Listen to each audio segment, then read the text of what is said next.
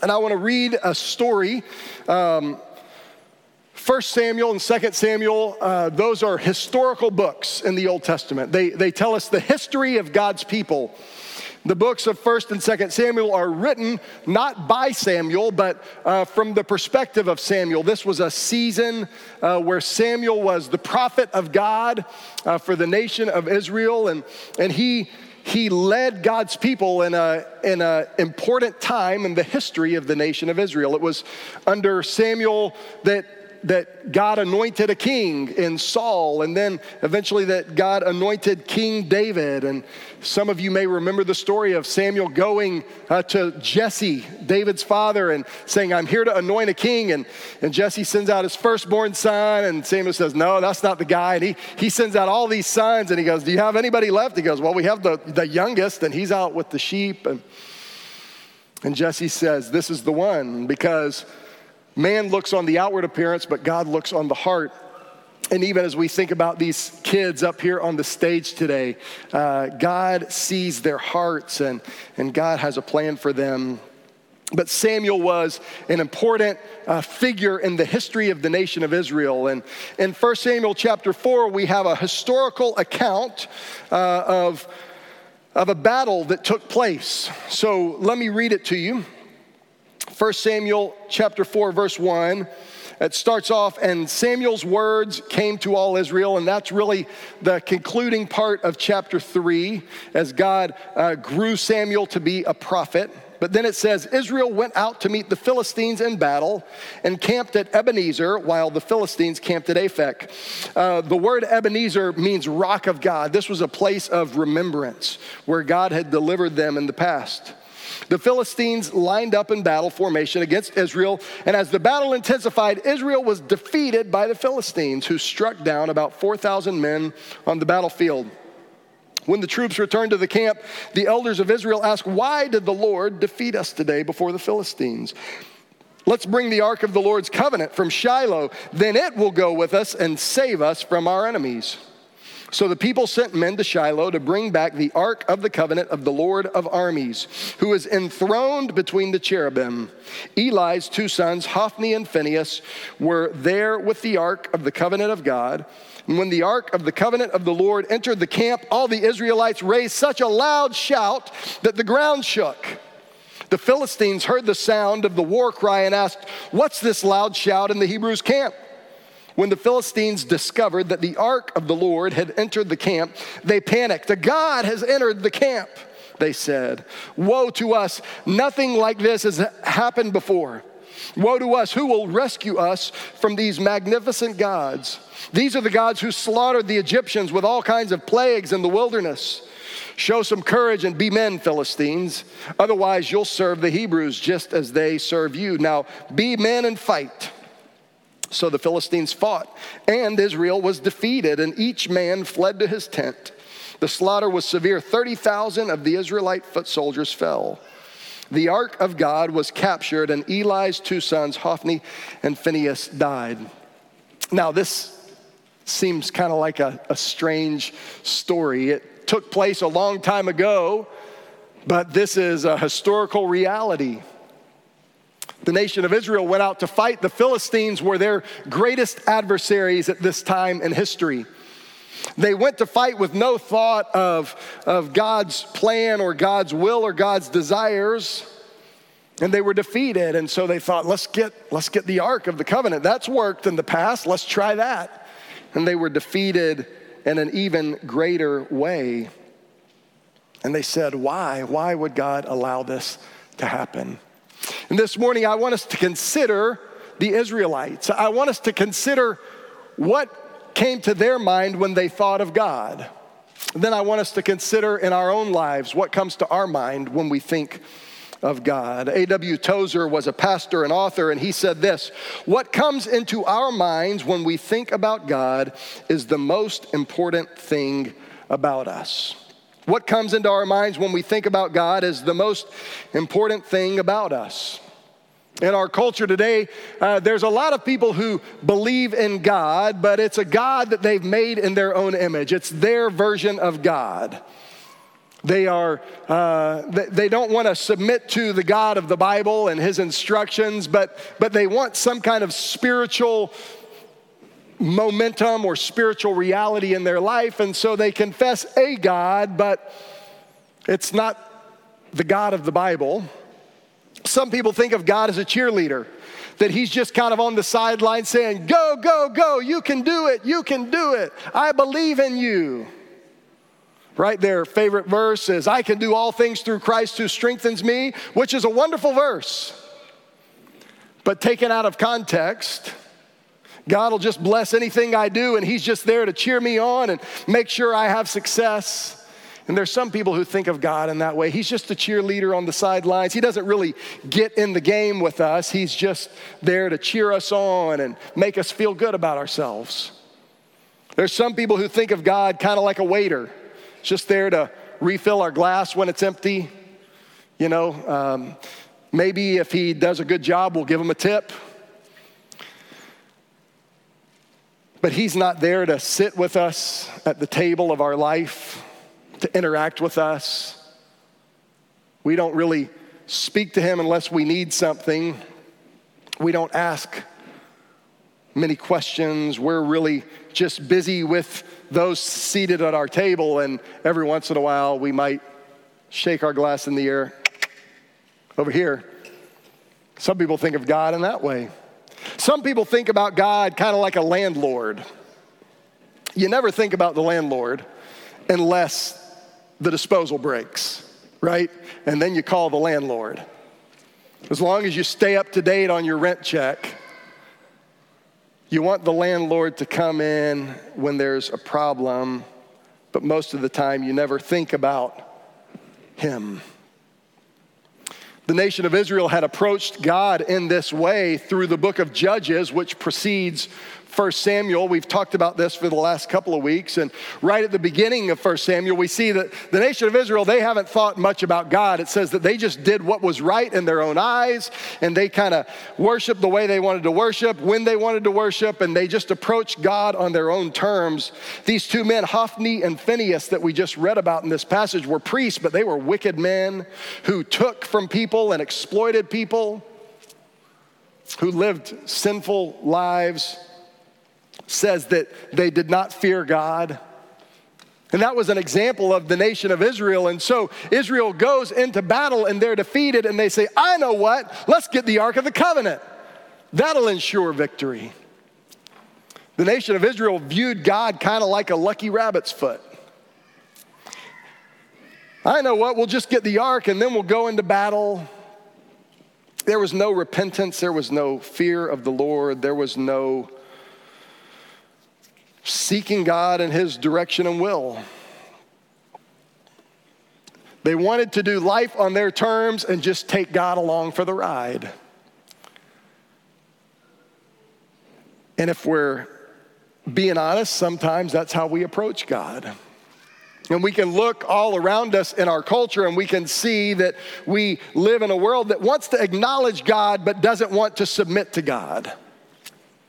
Right? We live in a culture that doesn't want God to interfere in my life.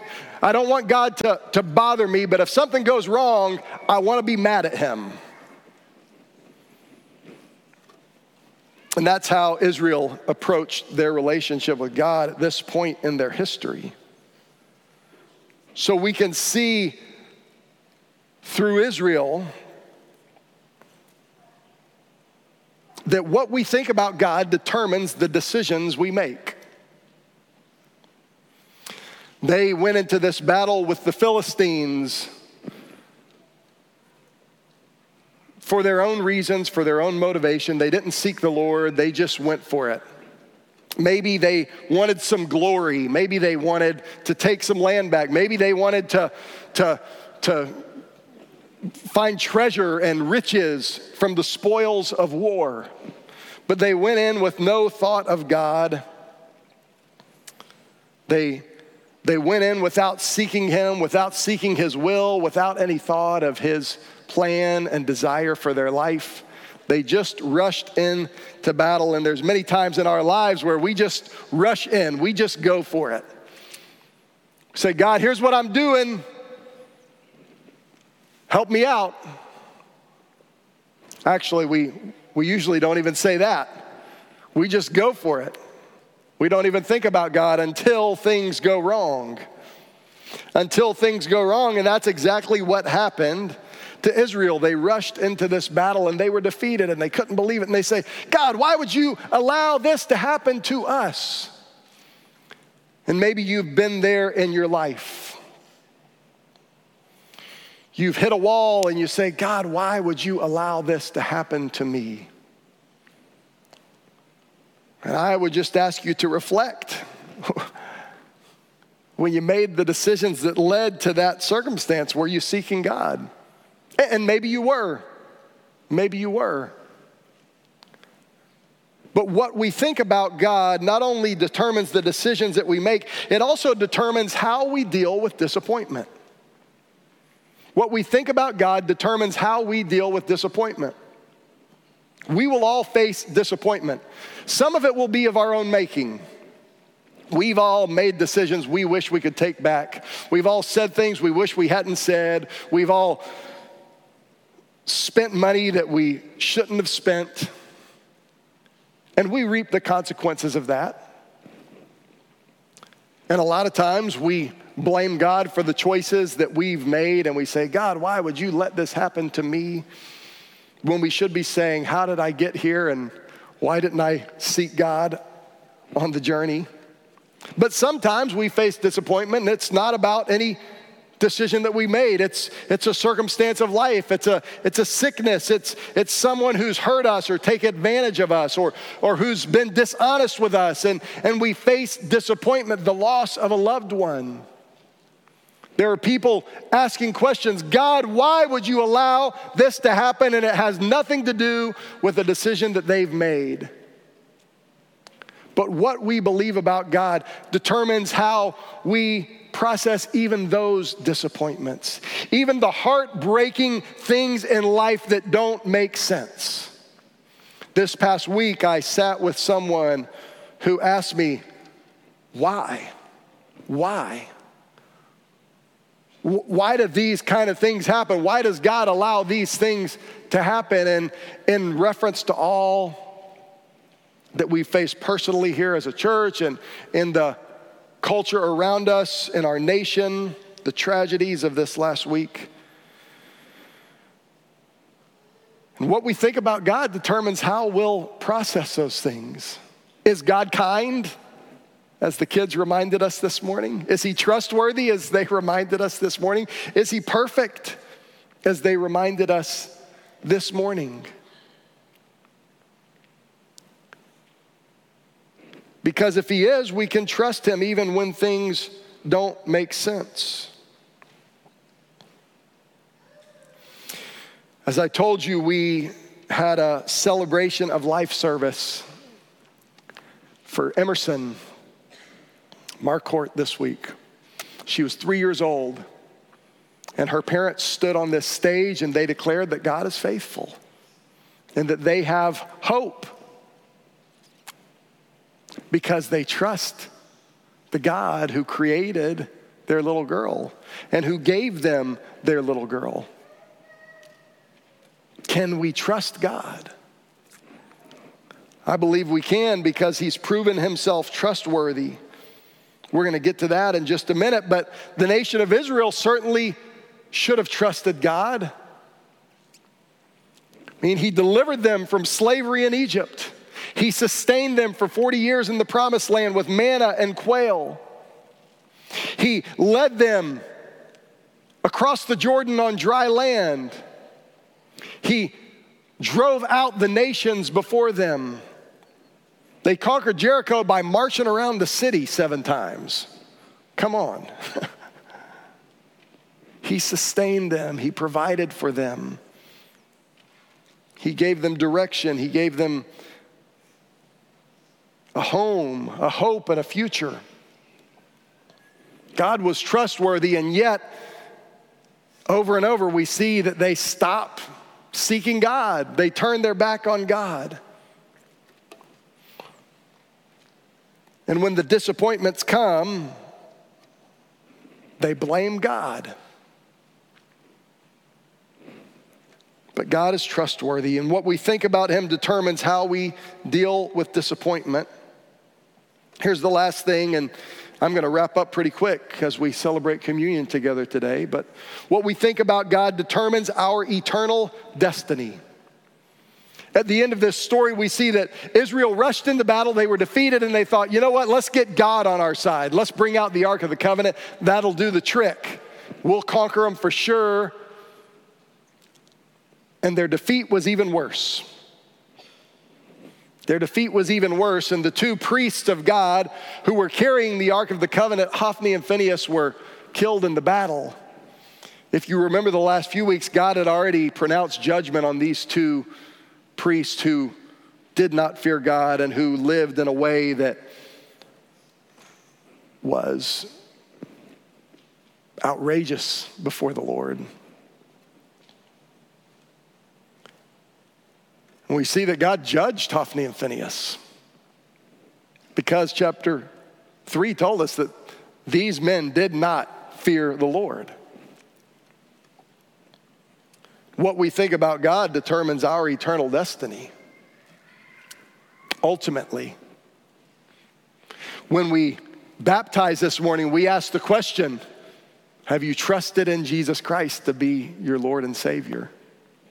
The extended version of that, when I sit down and talk with people about baptism, I ask them if they trusted in Jesus to be their Savior, and then I say, and what has he saved you from? Well, he saved me from sin. And how did he do that? By dying on the cross and raising from the grave. What we think about God determines our eternal destiny. There's lots of people who want to kind of have a token God, a good luck charm God. James chapter 2, verse 19 says, you believe that God is one? Good. Even the demons believe that and shudder.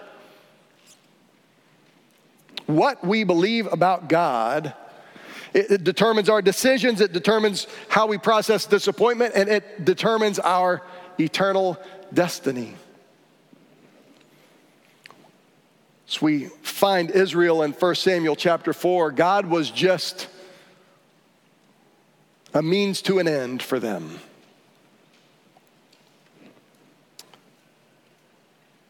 He was not the king and Lord. He was not their Savior. So that's 1 Samuel chapter 4. That's the Old Testament. That's thousands of years ago. What does that have to do with us today? Well, Hebrews chapter 1, verses 1 through 3 says this. Long ago, God spoke to our ancestors by prophets at different times and in different ways. But in these last days, he has spoken to us by his Son.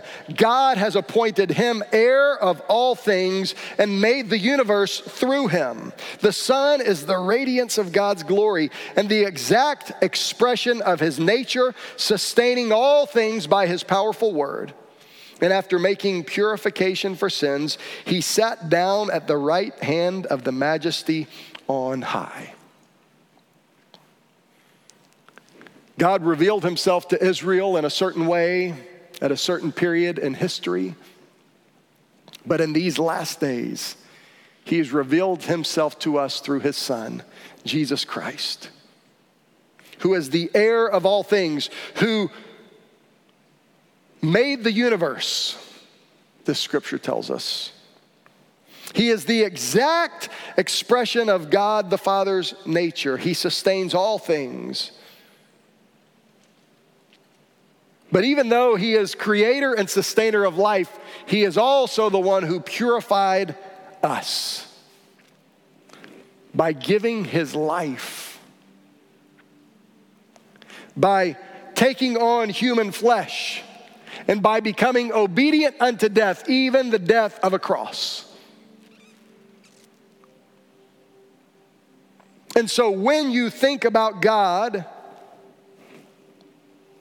what do you think of? Is God just someone who's supposed to bless you and make everything okay for you? That you just ask to tap in every once in a while to refill your drink, to fix your disposal, to cheer from the sidelines? When you're disappointed, is God just someone to blame?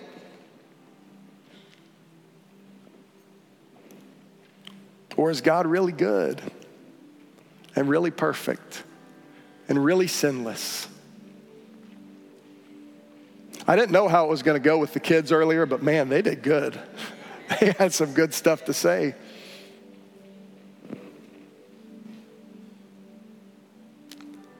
Who is God to you? Because what you think of when you think about God is the most important thing about you. Because it determines how you'll live. It determines how you'll process disappointment. It determines your eternal destiny. God's word says, it is appointed unto man once to die. That is, there's an end for all of us. The statistics on death are pretty good. 1 out of every 1 person. And after that, the judgment. Oh, I don't like to think of God as a judge. Well, it really doesn't matter how you like to think about God. God is God. God tells us who he is, and he's told us through his word. God tells us what he expects of us, and he tells us through his word. God tells us how we can know him, and he tells us through his word. God tells us that we are sinners, but we are loved. And God tells us that he made a way through Jesus Christ that we can have a relationship with him. What comes to your mind when you think about God? In 1 Samuel chapter 4, the nation of Israel blew it.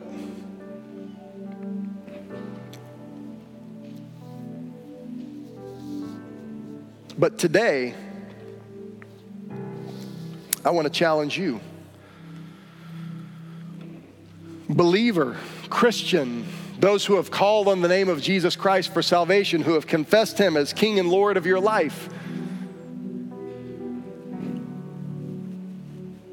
How is what you believe about God affecting the decisions that you make every day?